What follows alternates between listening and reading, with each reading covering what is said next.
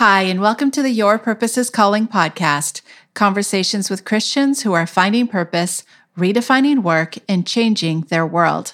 I'm your host, Dawn Sadler, the Christian Productivity Coach. My guest today is Sue Salvemini, an executive coach and the author of Leadership by Choice, 7 Keys for Maximizing Your Impact and Influence in the Workplace, right where you are. Sue is unique from other guests we've had on the show because Sue's career started with 20 years as an officer in the military before she left to start a career in medical device sales. She eventually left that role to start her own executive coaching firm, Focal Point. In this episode, Sue talks about what her faith and her military training have taught her about leading well and thriving in the workplace. You can access the show notes for today's episode, including where to find Sue online at donsadler.com/043. Before we meet Sue, I want to let you know that today's episode is brought to you by our free daily planning tool, the Peak Page. The Peak Page includes 5 different high-performance productivity tools on a single page to help you get more time, energy, and results in your day. Download your free copy at donsadler.com/peak. And now, let's meet Sue. Hi, Sue. Welcome to the show. Hi, Dawn. How are you? I'm good. I am so excited about having you on the program. I know we were talking for a bit before we hit record that we've been trying to do this for a couple of months, but you have such an incredible story and so much to share to truly equip our listeners. And I can't wait to jump in. But before we get to the main topic today, tell us a little bit about who you are and your story. Awesome. Well, thanks, Dawn. So I'm Sue Salvemini, but I'm really a nicey. I married a meanie. No, I'm kidding. He's a nicey too. Anyway, so I'm here today. I founded my own company, Focal Point, about 3.5 years ago. And that's after over 20 years working I was in the military. I was an officer in the military. And then I was in medical device sales and marketing with big companies like Johnson & Johnson, and then mid-sized companies right down to ground level startup companies. So developing medical technologies and devices to be used in the operating room with surgeons. And I always worked on sort of the sales and commercialization side of the business. And just over 4 years ago, I had an opportunity to reevaluate if I wanted to continue on that course and stay in medical devices, or if I wanted to do something different. And that was because my company was being acquired.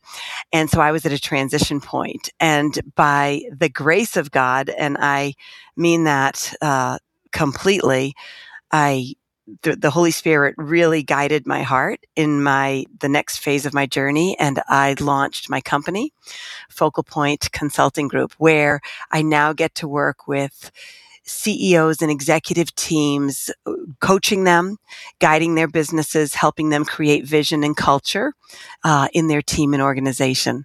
So I work as an executive coach, and I teach and create workshops and programs specialized for my individual clients or my teams. I love that. I know that we're going to jump into some meat of what you do, and again, equipping our listeners. I do want to back up because, to my knowledge, I don't know that we've had somebody on the show before who is an officer in the military. Can you tell us a little bit more about what that looked like for you? Oh, yes, absolutely. So I was one of 4 children. I was the third, and my father was a retired colonel in the military and an attorney, a self-employed attorney. And the real backdrop to this is he didn't want to apply for financial aid and never wanted to disclose his income. So all of his children, or at least the first 3 of us that went to college, naturally applied for military scholarships, for ROTC scholarships. I know this sounds sort of silly, but this is really how it happened. So my 2 older brothers both got 4-year scholarships, and I also was awarded a 4-year Army ROTC scholarship. And I took it with the caveat that if I if it seemed to fit, then I would stick with it. Well, a short semester into my school, and I was a math major undergrad, I found that I loved the military. I liked the structure. I liked the honor. And so I went through an ROTC program for 4 years. And then immediately upon graduation, I was commissioned that day by my father as a second lieutenant, and immediately started active duty and had the genuine honor of serving for the United States Army for 4 years on active duty. And that was in the U.S. And then I was stationed in Germany for 3 years. And from that, I had all sorts of training and obviously leadership and running teams. I was a communications officer. So that essentially was the equivalent of Verizon on the hilltop. So when you went out to the woods to practice communications and training, my unit, we were responsible to do everything from setting up satellite equipment to FM radios, to the landlines, so that you had phones and fax machines and computers in your tent, and you could communicate across the country to different units. So I was in the military as an active duty officer for 4 years serving, and it was an amazing experience. And so talk to me a little bit about the transition out of the military and into civilian life. Was that an easy transition for you? It actually was not. I was at a crossroads in the military where I was either going to be essentially signing up for a few more years, or I was going to be transitioning into the civilian world.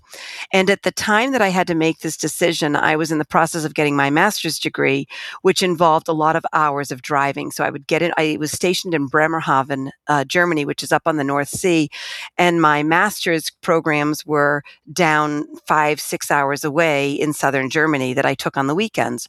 So what I'm getting at is I would get in my vehicle and my car, and God and I have a pretty neat relationship, because a lot of prayer and soul searching and reflection happen when I'm driving. And so I spent these drives back and forth down to Wiesbaden, where I was taking my class, really praying about what was I to do, and where did I see myself, but more importantly, where did God see me in the future? And through that prayer time, it became clear that I desperately believed, whether it was God's will or not, that a family was something I would, hopefully have. And that if that were to happen, I would probably not stay in the military at that point. So God really led me to be confident in saying it's time to transition.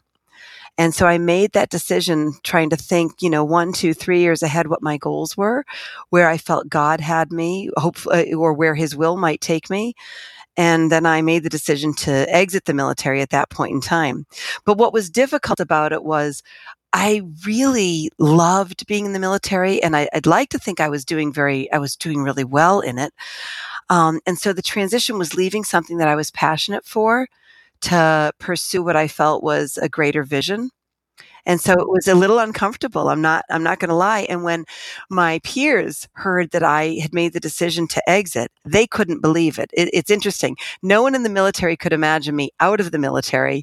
And then fast forward a few years, once I was in the corporate world, no one in the corporate world could ever have imagined me in the military.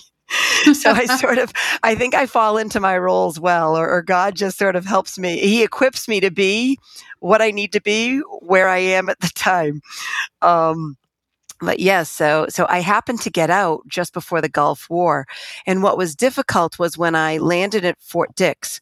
I actually landed there. It was the first of our active involvement in war in a long time. So I was in communications, and I got to Fort Dix on a Sunday, and Monday morning, the officers all went in to be out processed per se. And I left the room momentarily, and I came back in, and my friends looked at me and they said, "Sue, they're calling you for reassignment." And I said, no. I've got interviews on Friday in Texas. I can't be reassigned. I thought they were just joking with me. Well, they weren't. Of the 50 plus officers that were exiting, 3 of us were being called for reassignment, pending reassignment for the Gulf War. And then they all left that Monday, and 3 of us stayed at Fort Dix for the next 5 days, pending a possible reassignment. So I then had to make a decision again that Thursday morning. The non-commissioned officer and the team asked the 3 of us. 2 of us we were specialty. We were in specialty fields. 2 of us were communications, were signal officers, and 1 was a chemical officer. And if you recall, there was a huge anticipation that this war in the Gulf was going to involve chemical warfare. And because it was in the Gulf, communication systems at a very high level were going to be critical. And the unit that I had served on was a very high echelon of communications. So we had some skills that would be very, very necessary, in particular for this new war. But I was given the choice. They said, do you want to stay or do you want to get out?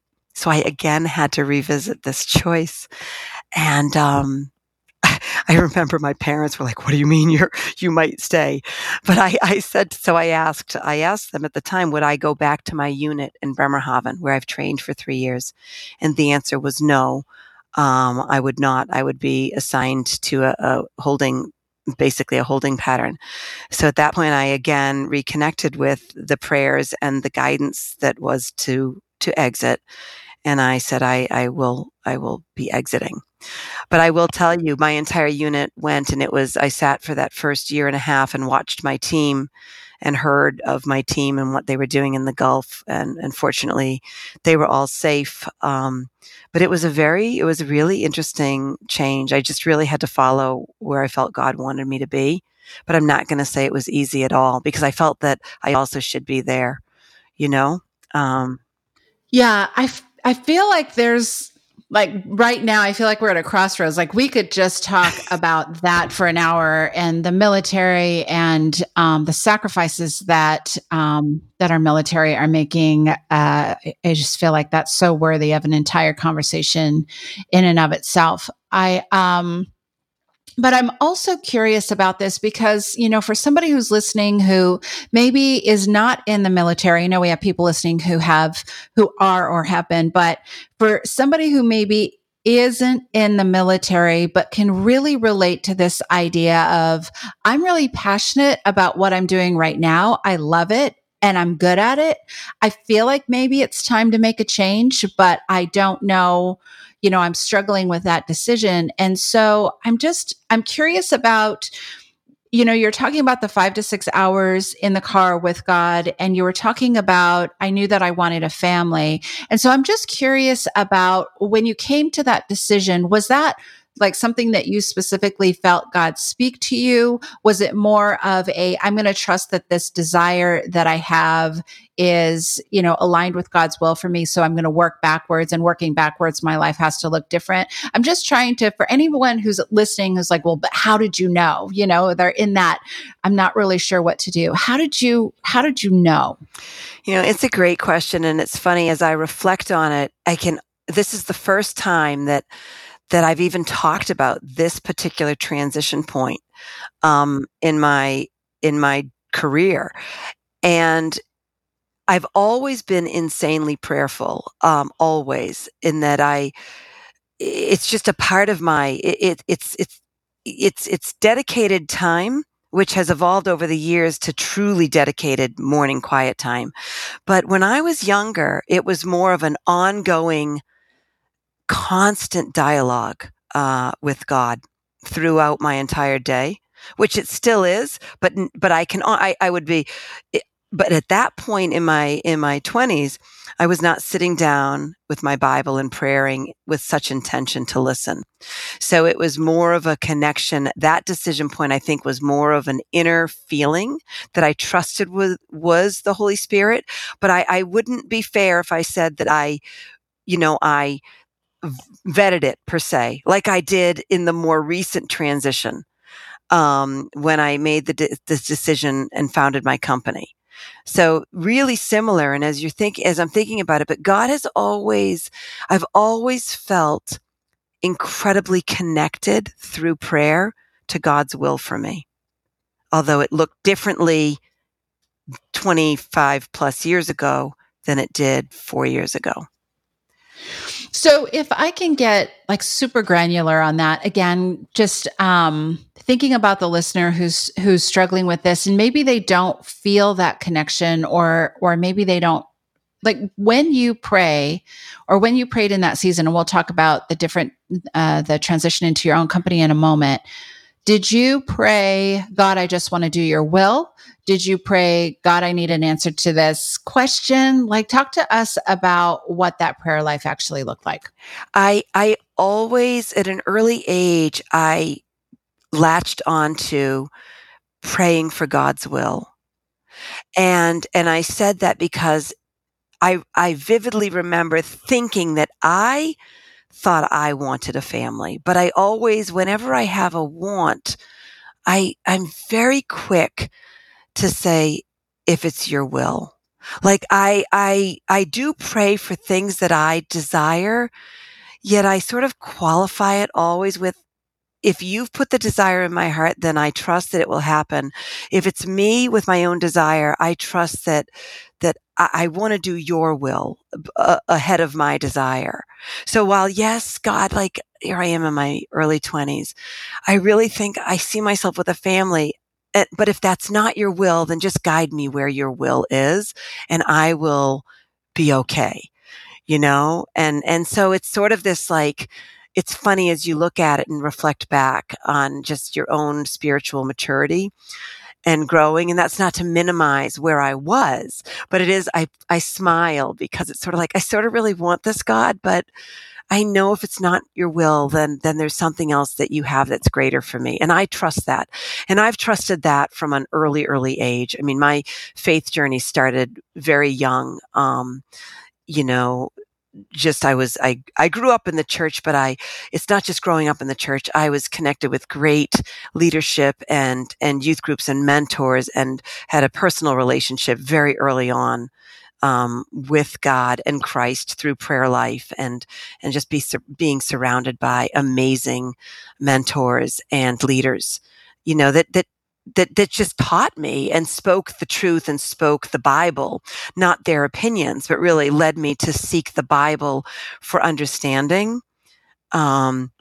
Use others that God puts in our path, because God speaks through other people and situations and circumstances, but always, always ground in the Bible and the biblical teachings, because it can get muddy at times if you're not careful.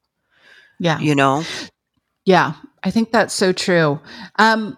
So talk to us a little bit about, I want to touch on the second transition. I know that we're going to jump into the main topic, but I'm fascinated by the two different times that you faced a major career transition and how they look different. So when you made the transition from corporate to entrepreneur, talk to us a little bit about that transition and how you came to that decision. Yeah, well, it's funny, and I never, as we're talking, it's just so funny to compare these, because I have never done this. So I appreciate this space, because it's just making my heart just overflow right now. So when I'm like, when I was at this crossroads with my startup company being acquired, what no one knew at the time was I was off the payroll. And because I'm a senior executive in this small company, you can't tell anyone that you're essentially we'd come way down on funds. We had minimal money. So I wasn't getting paid. And I'm a significant portion candidly, I'm 2/3 to 3/4 of the income in our household.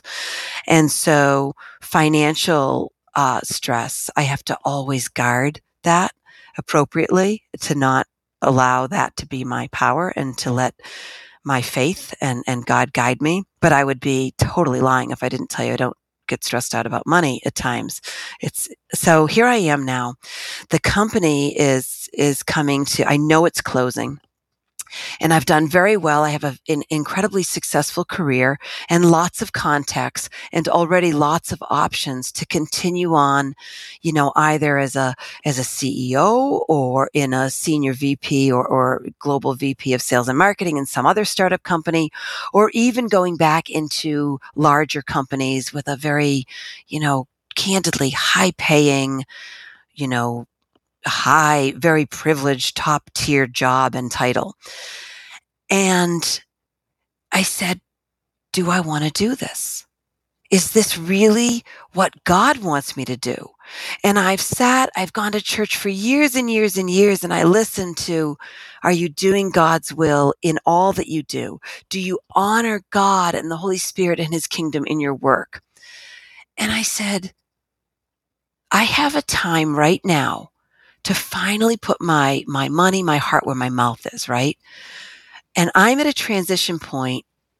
And what would it really mean if I really, truly let God guide this, like with every ounce of guidance? And so I say this because as I think about it, I'm like, that was crazy. I mean, it's not as a Christian, okay? I mean, I don't say like, but I'm like, I'm laughing at myself because I could tell the Holy Spirit was working, because that crossroads should have come with oodles of fear based on my human side of me. All right. Like, what are you thinking? You can't afford to like do this. But I said, no, I'm doing it. So Yeah. I said, I'm just doing it. And I am like all in. And I literally, I committed that in this transition time, it was time to dictate my schedule. And if I were to design my ideal week, month, what would it look like? And it would start with quiet time, intentional quiet time every day. For the first time in my life, it wouldn't be like while I'm driving. It wouldn't be if I fit it in. It was because I pray all day, so I'm praying all day, right? I am going to get on my knees every morning. First thing I do in the Word, read, be prayerful, and ask God and the Holy Spirit to talk to me. And I went on this 30-day commitment that I would do this at a minimum for 30 days and just really get on my knees, be anxious in nothing. Okay. Philippians 4:6, and pray about everything. And so I started this journey of just reading the Word and being prayerful about what is your will for me. How do you want to use me? I know you don't need me. You don't need any of us. But how do you want to use me? And with that came, what are the gifts that you've bestowed upon me? And help me see them clearly. And help me understand how I can use my God-given gifts to honor you. And, gosh, and it was so intentional and so faithful and fearless that every day that went on, I just felt more and more calm and at peace as I was, and not knowing where this would land. And through that process, I prayed for 30 days and I refused to work. Now think about this. I'd worked over 25 years, and I don't like to admit this, but I was a complete workaholic, and I prided myself that I actually would sleep 3 to 5 hours a night for my entire life, because I just worked, and I was masterful at getting tons of stuff in a day, both as a single person, then to a married person, then to a mother of 3 children under 5, and then soon under, teenagers. But I would figure out how to get this all done. And so here I am now, not working and just being prayerful and soaking up the days. And then I started in February, that the prayers led me to connecting with people that God put in my path to start to talk about jobs and roles. And I think it was one morning in February, I was in my prayer time at my kitchen table. The sun streams in over my back deck. And it just came to me. And the conglomeration of the talents and the gifts that God had outlined so vividly over this, 4 to 6 weeks, and the vision for how He wanted to use me was clear. And I had this incredible vision of my company, which was a company focused on working with highly impactful and senior leaders to help them be really great at what they do, and to use my gift of experience, of speaking, of humor, and of God's grace to be able to work with these people, regardless of their faith, regardless of their background, but to help them recognize their God-given talents, whether they recognize them as being God-given talents or not, and maximize who they were and how they showed up in their work environment.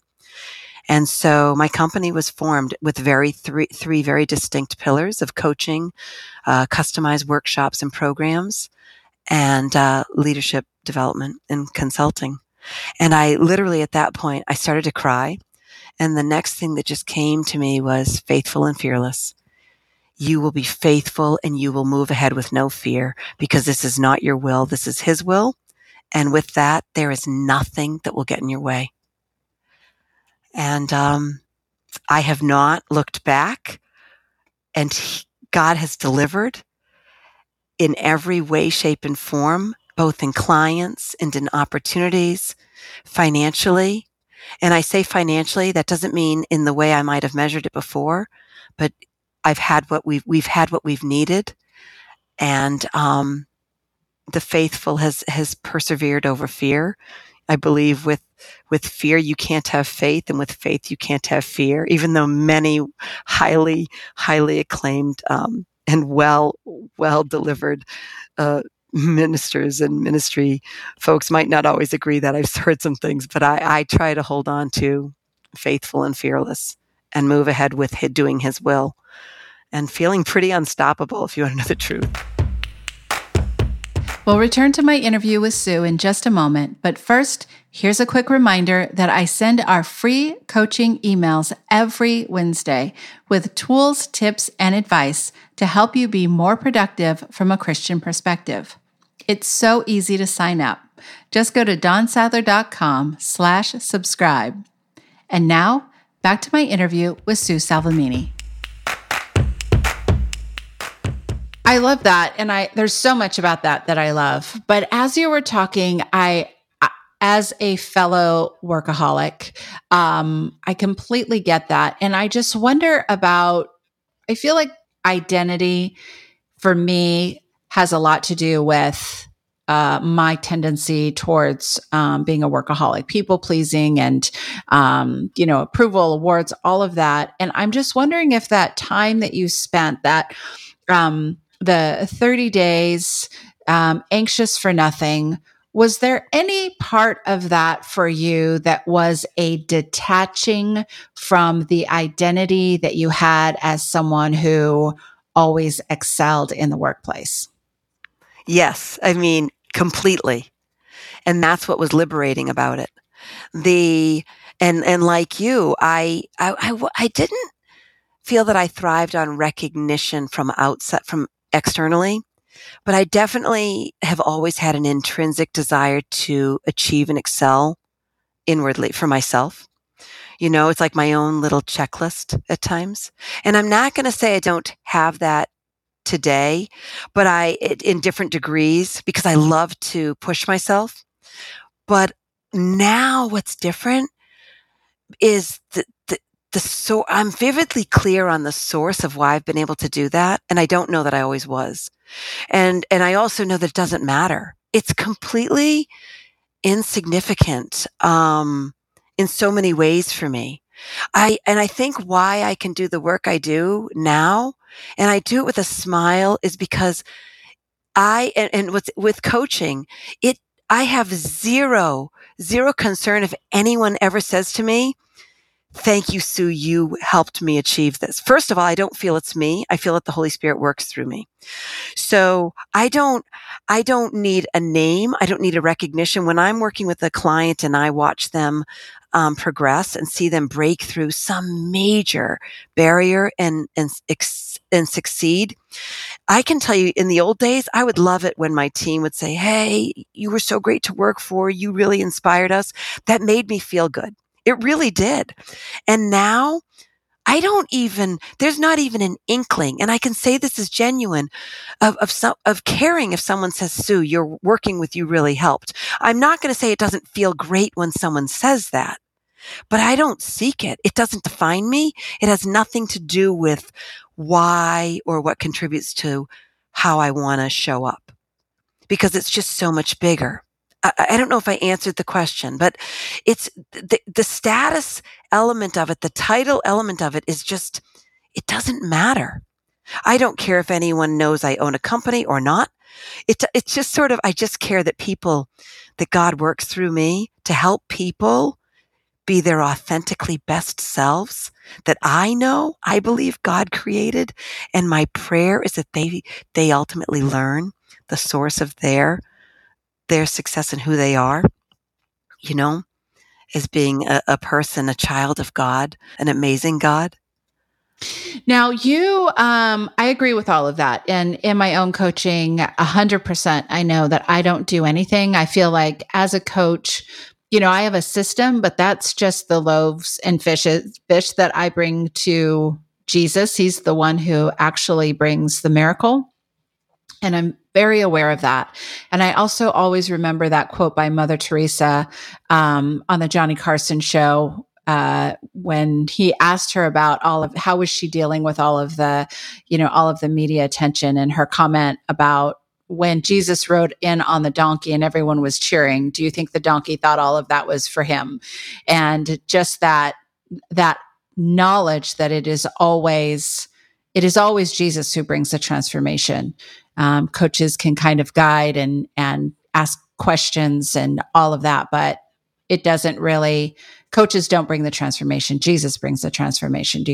Is that basically what you're saying as well? Completely. Yes, completely.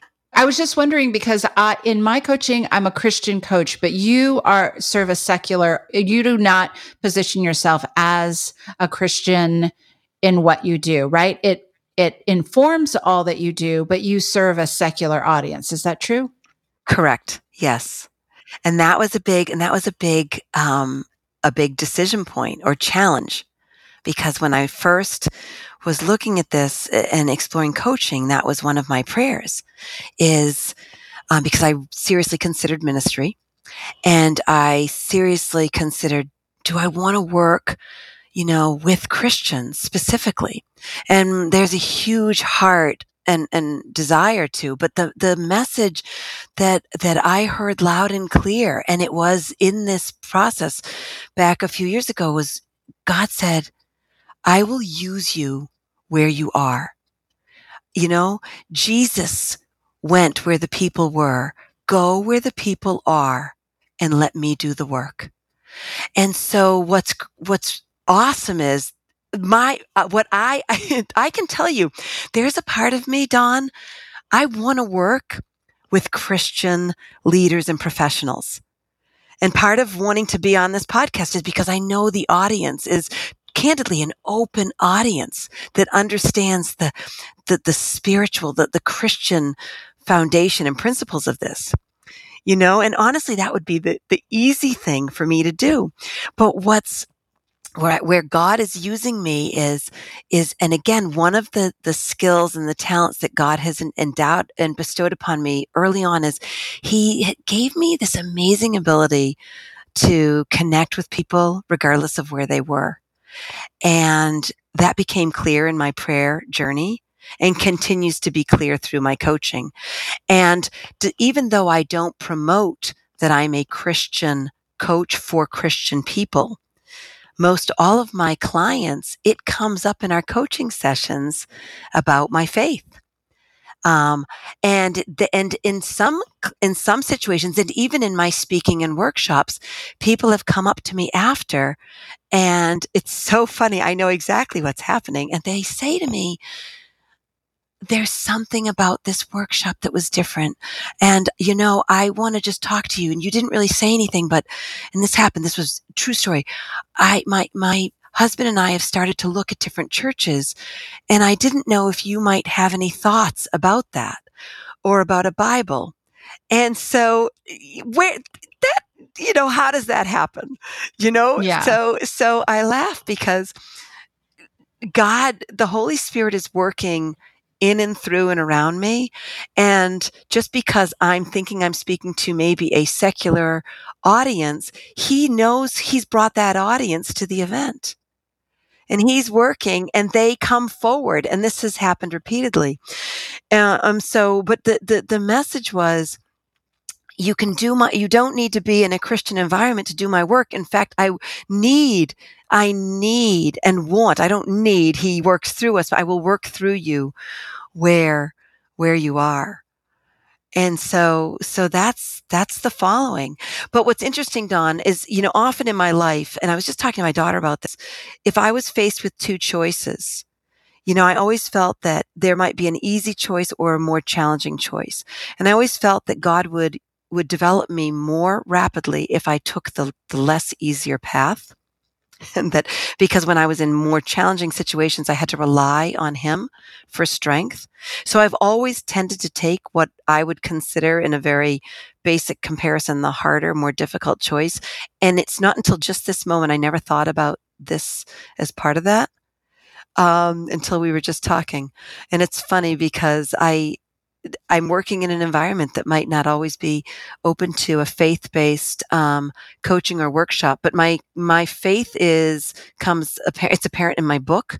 I talk about my faith in my book that I wrote, even though the book is written for a non-specific, specifically faith-based community.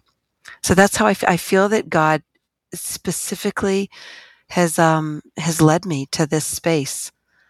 And tell us the name of your book. That's all right. My book is called Leadership by Choice: 7 Keys for Maximizing Your Impact and Influence in the Workplace, right where you are.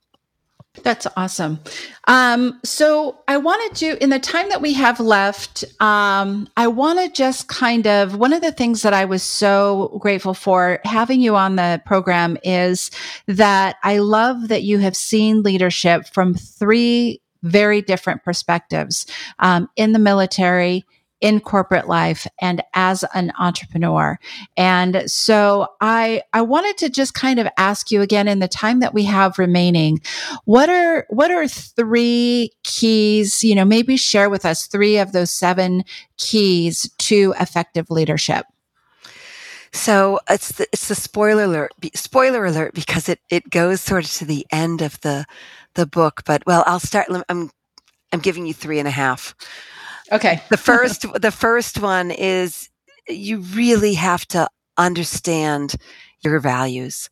And as a Christian, and as Christians, we're so guided by an amazing value system that we've just got our Heavenly Father and Christ to guide those core values that define how we operate, how we think, or at least how we aspire to operate, think, and treat others and honor him.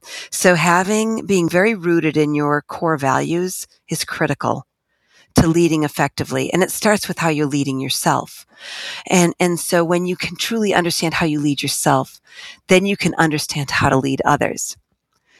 And then the 2 other areas are learning how to invest in your people, invest in their development, and how you help them grow. Because when you help people grow and understand who they are, they become loyal, and they become almost servant leaders in their own right, because there's a loyalty between their own leader by title, but also leadership circle. And probably the third that I will give you is, the best leaders that I've worked with, and the best leadership moments when I've been at really the ahead of my game, is when I'm listening. And that listening is multidirectional. First, as a Christian, it's listening to the Holy Spirit to guide me.